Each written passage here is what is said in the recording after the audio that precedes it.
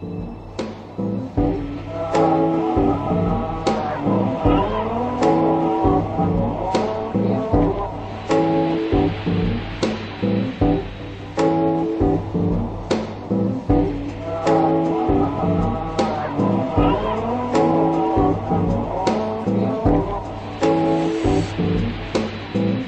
listening to Radio Free Philosophy.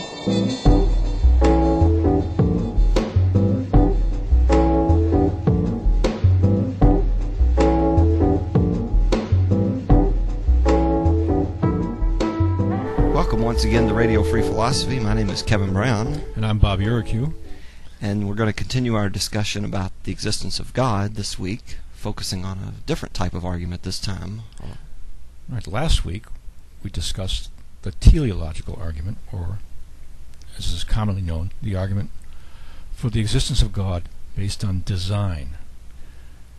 And so, since Thomas Aquinas used that as one of his famous 5 proofs for the existence of God, let's look at a couple of his other arguments, at least one other argument, called the cosmological argument, which has several kinds.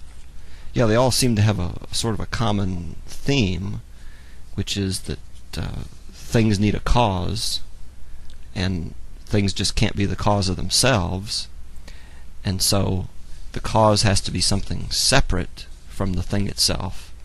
And when you're talking about something like the universe, it needs a particular kind of cause, and that cause for Aquinas turns out to be what we understand as God. Sure, and he's developing a theme originated by Aristotle, who didn't call his the object of the conclusion of his argument God. He called it the unmoved mover, or the uncaused cause. Everything is based on reality. The teleological argument is based on the reality of the world.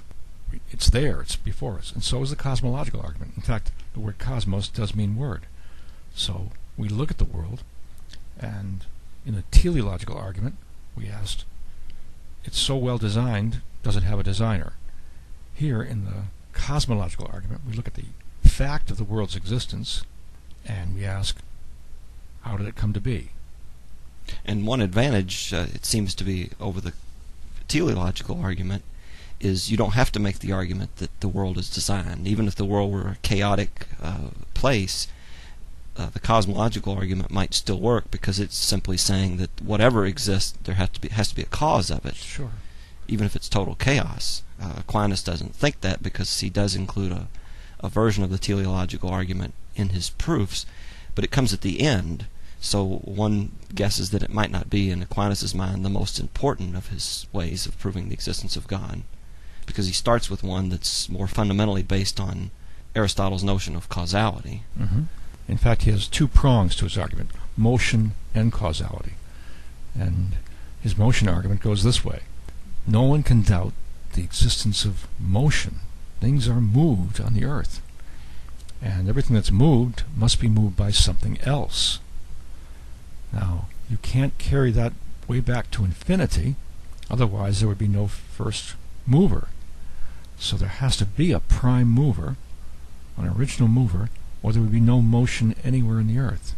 And by motion he means change. Yeah, so it's not simply a matter of things physically moving around. Any change counts in Aristotelian terms as a type of motion. Mm-hmm. And if there's one thing we can't deny, that's change. Nothing seems permanent. And so it seems like a good starting point. If everything changes, there has to be a changer to make the change happen.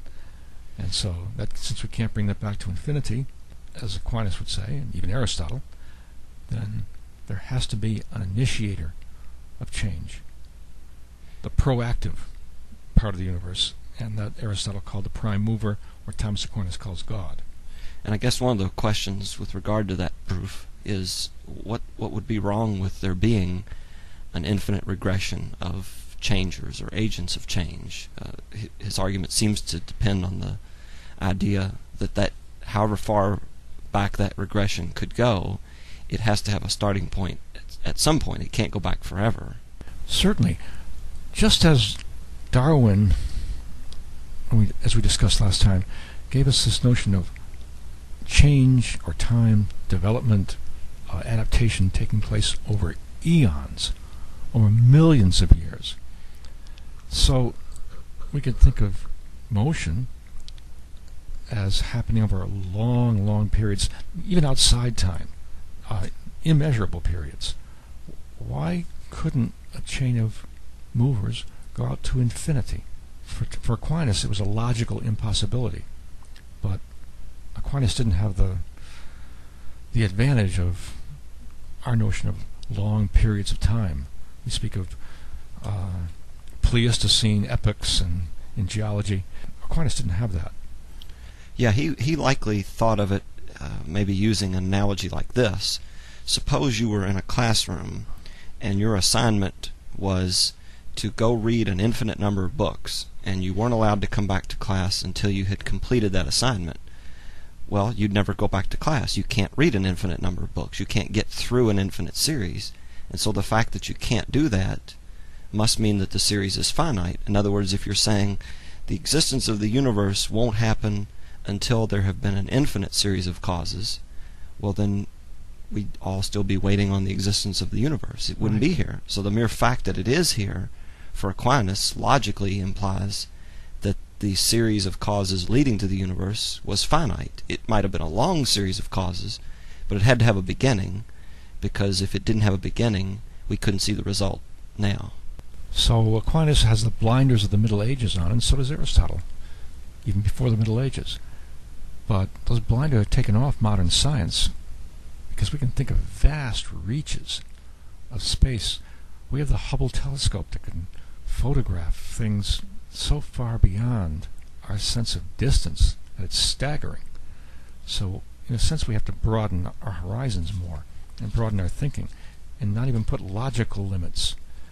Perhaps that's what's being suggested by modern science. So that does tend to weaken the argument from motion. And further, on the subatomic level, observations of subatomic particles seem to reveal that these things can go in motion on their own. Does there have to be anything to move them? Yeah, that does present a strange challenge to Aquinas' argument, which perhaps is why he comes with a second position. In addition to the motion argument, we can deal with a different way of looking at the question, because even if you say, well, we can explain motion using some scientific principles, well, we still have to explain the cause of the existence of things in general. Mm-hmm. And then what do we do? Well, again, we're faced with the reality of the law of cause and effect. There's one thing that we can't deny. It's that everything that happens because of something that causes it to be or to happen. Nothing just happens. Yeah, this is not unique to the Western mind either. This is a central point even in Buddhism, the law of cause and effect. If you listen to the Dalai Lama speak, he talks quite a lot about this. It's a central part of Buddhist metaphysics, and the idea is very similar, that you can't have something magically be its own cause. There has to be a preceding cause for the effect. And although a Western philosopher like Hume would challenge this notion of causality, it just seems to make a lot of sense to a realist to say there's nothing in this universe that didn't get caused by something. And again, here's where Aquinas and Aristotle also brings in the infinite chain. If you drew a series of causes out to infinity, then nothing would ever get caused. The universe would never happen. Now, you might respond to that by saying, well, how come the cause of the universe couldn't be itself? And Aquinas actually addresses this. Again, he takes a logical stance on it.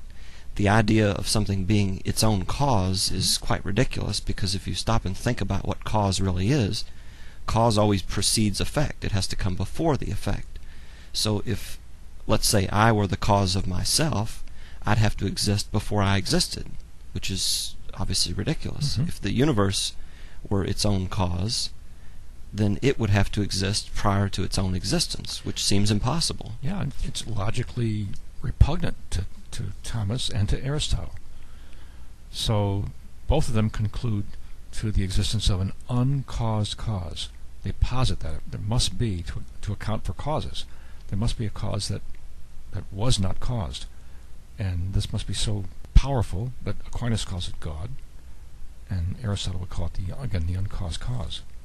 And this strikes people as a very strange idea, the notion of an uncaused cause.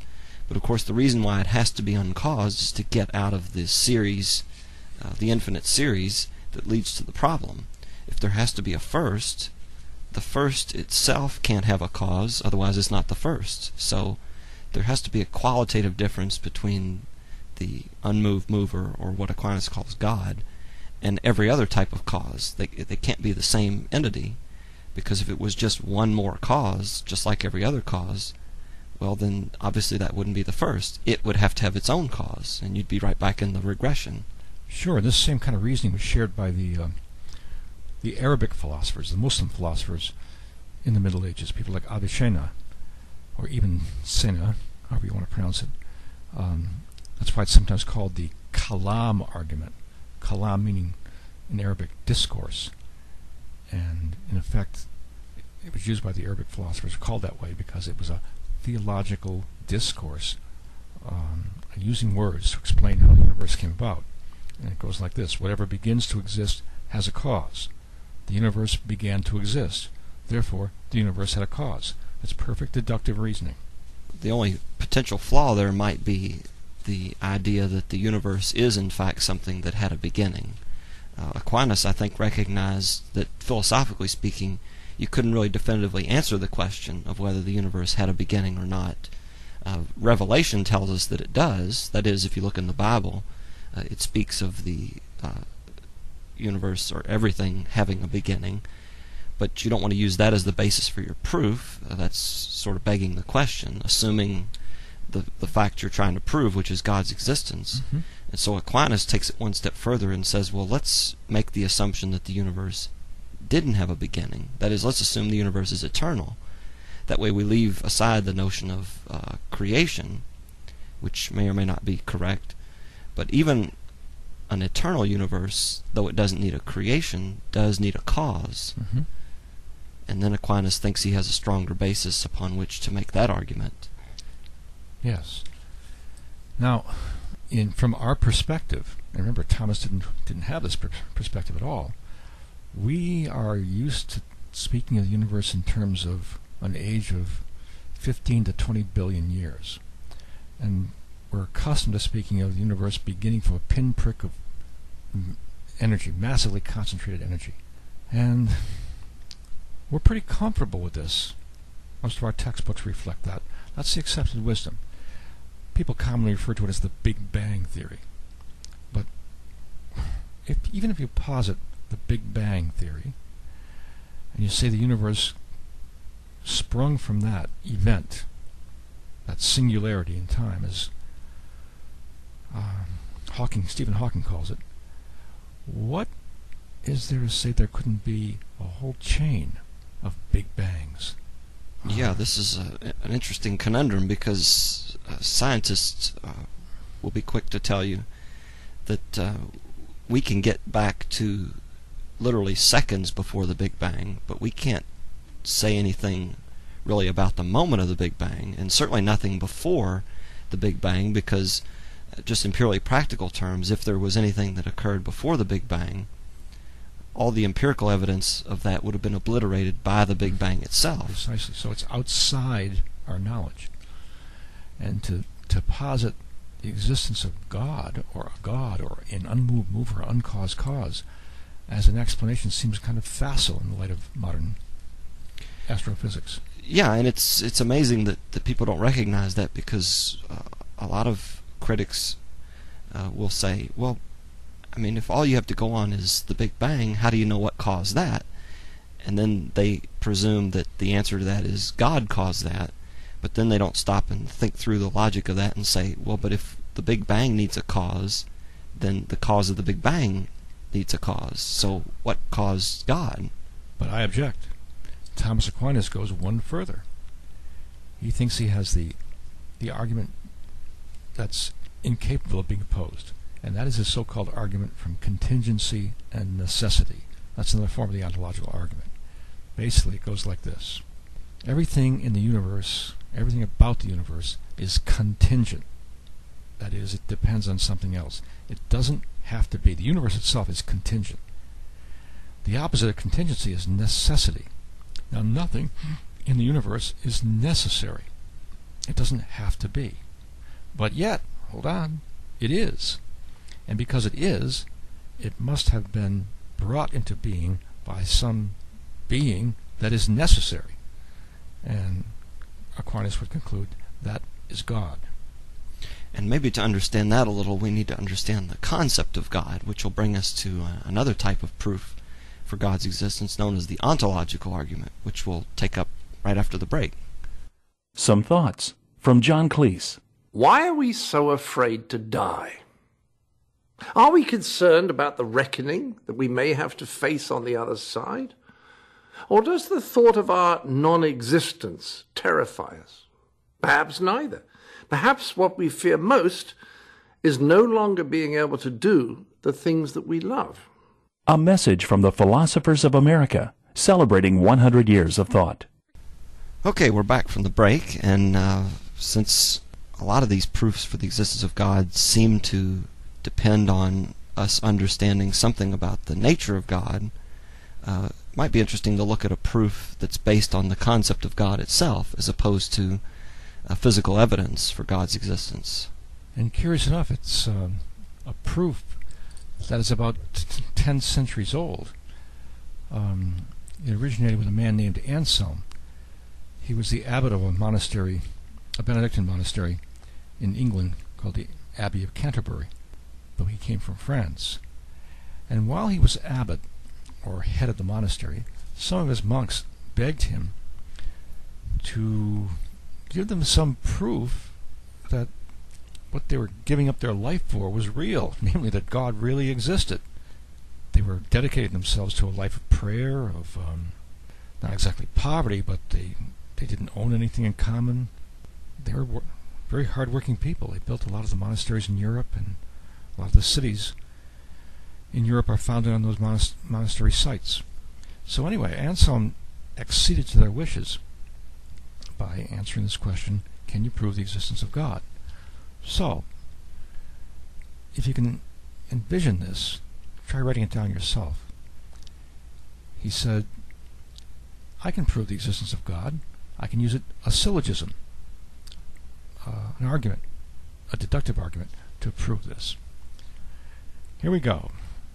That than which nothing greater can be conceived must exist, must necessarily exist.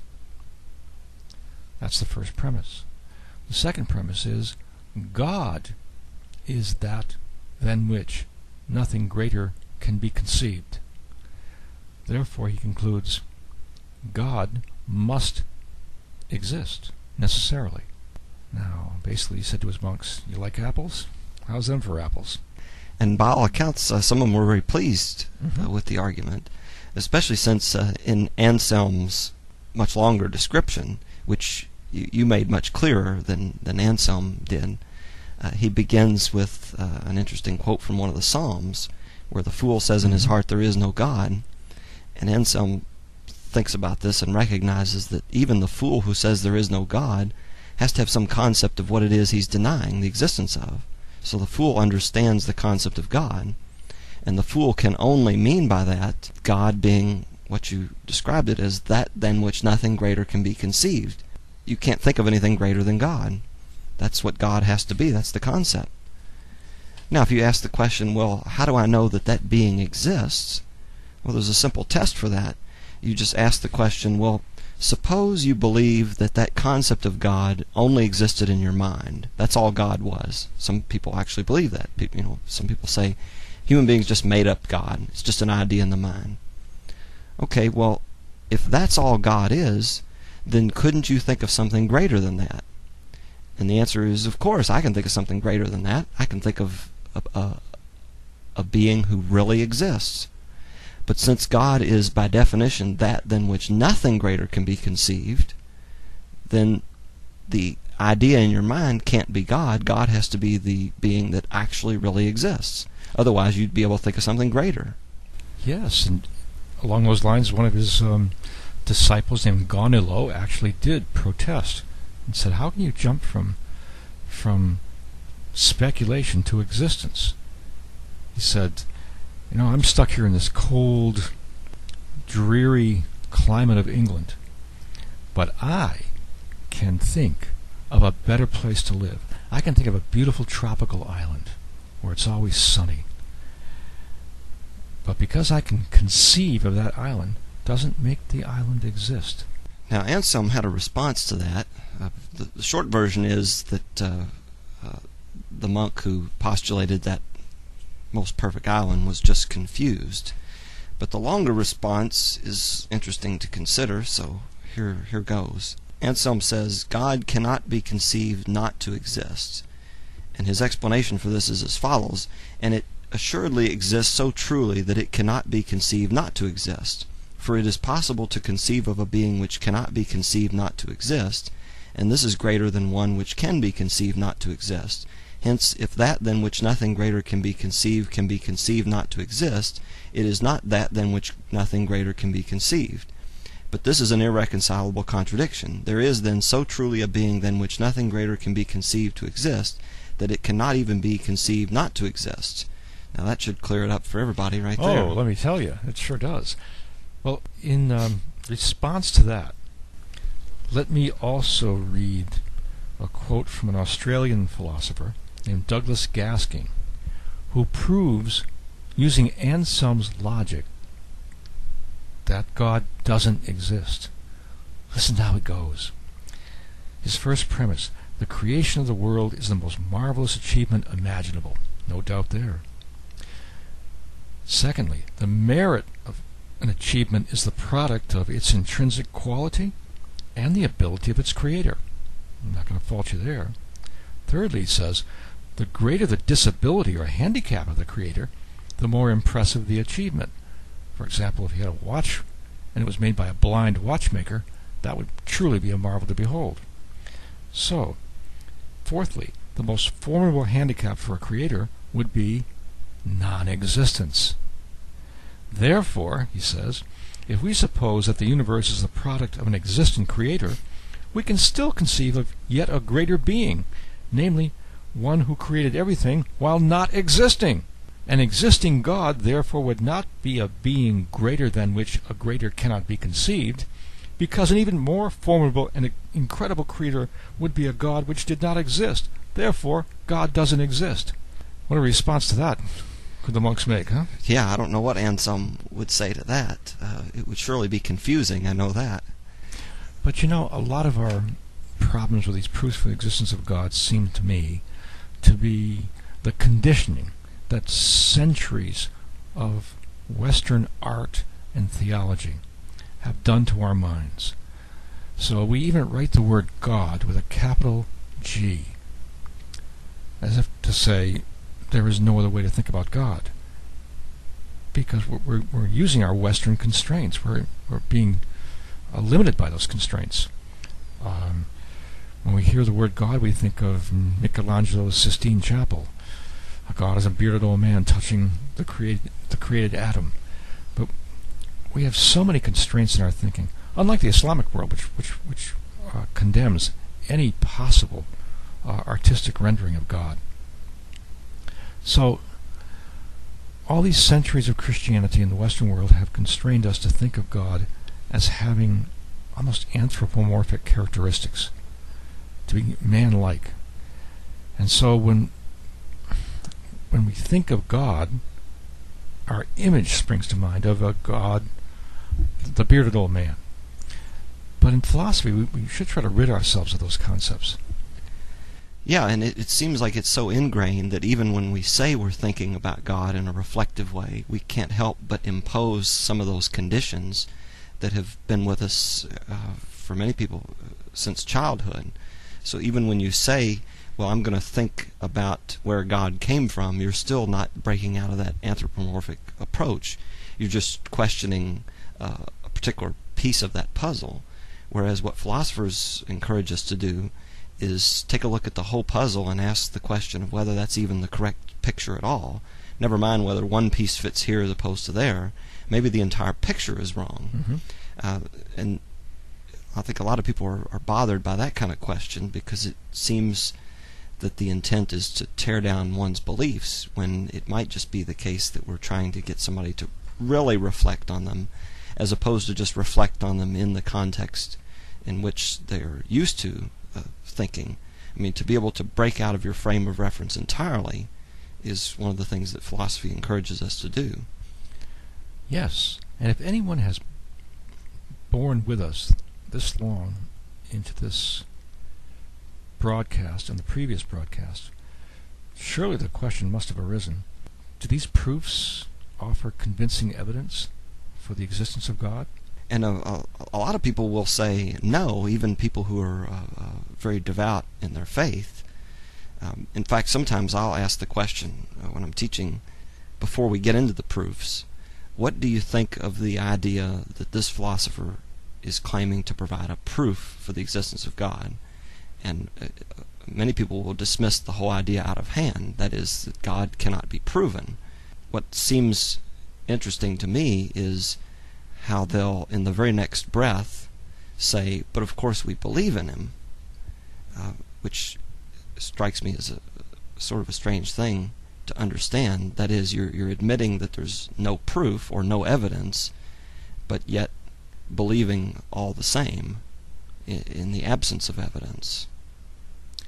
And in philosophy, we try to base our approach on human reason and not on some authority like revelation. And so we have to ask, is it reasonable on the basis of these arguments to acknowledge the existence of God? Is it reasonable? Or is it completely unreasonable if the proofs haven't worked? And it's important not to confuse being reasonable with being preferable or likable. I mean, it might be the case that we would all like to think that there's somebody out there looking down upon us and caring about us and concerned about us and going to lead us to a better place when we pass away from this one. But just because that's likable or preferable doesn't necessarily mean that it's true. And the hard question we have to ask is there any evidence? Or, as you put it, is it reasonable? David Hume, whom we've talked about extensively through these broadcasts on God, said that a wise man proportions his belief to the evidence. And if the evidence is completely lacking, well, then we should proportion our belief to that. That is to say, we should withhold our belief. Yes, indeed. So we can conclude, I suppose, by saying that it would be perfectly reasonable for someone to go through life without having to believe in the existence of a deity. That would not be irrational if it can't be rationally demonstrated. And something else that would be reasonable to do at this point is to email us with any questions or comments you have about these broadcasts at our email address, askaphilosopher@yahoo.com. And we hope you'll contact us with questions that we can use on the show. Let's sweeten that a little bit. If you email us and you indicate that you have enjoyed this broadcast or have been challenged by it, or maybe are irate because of the broadcast, email us and we'll throw 10 quality points your way for extra credit. All right, well, you'll never get a better deal than that, so we hope to receive lots of emails. And we hope you'll continue listening to our broadcast here on Radio Free Philosophy.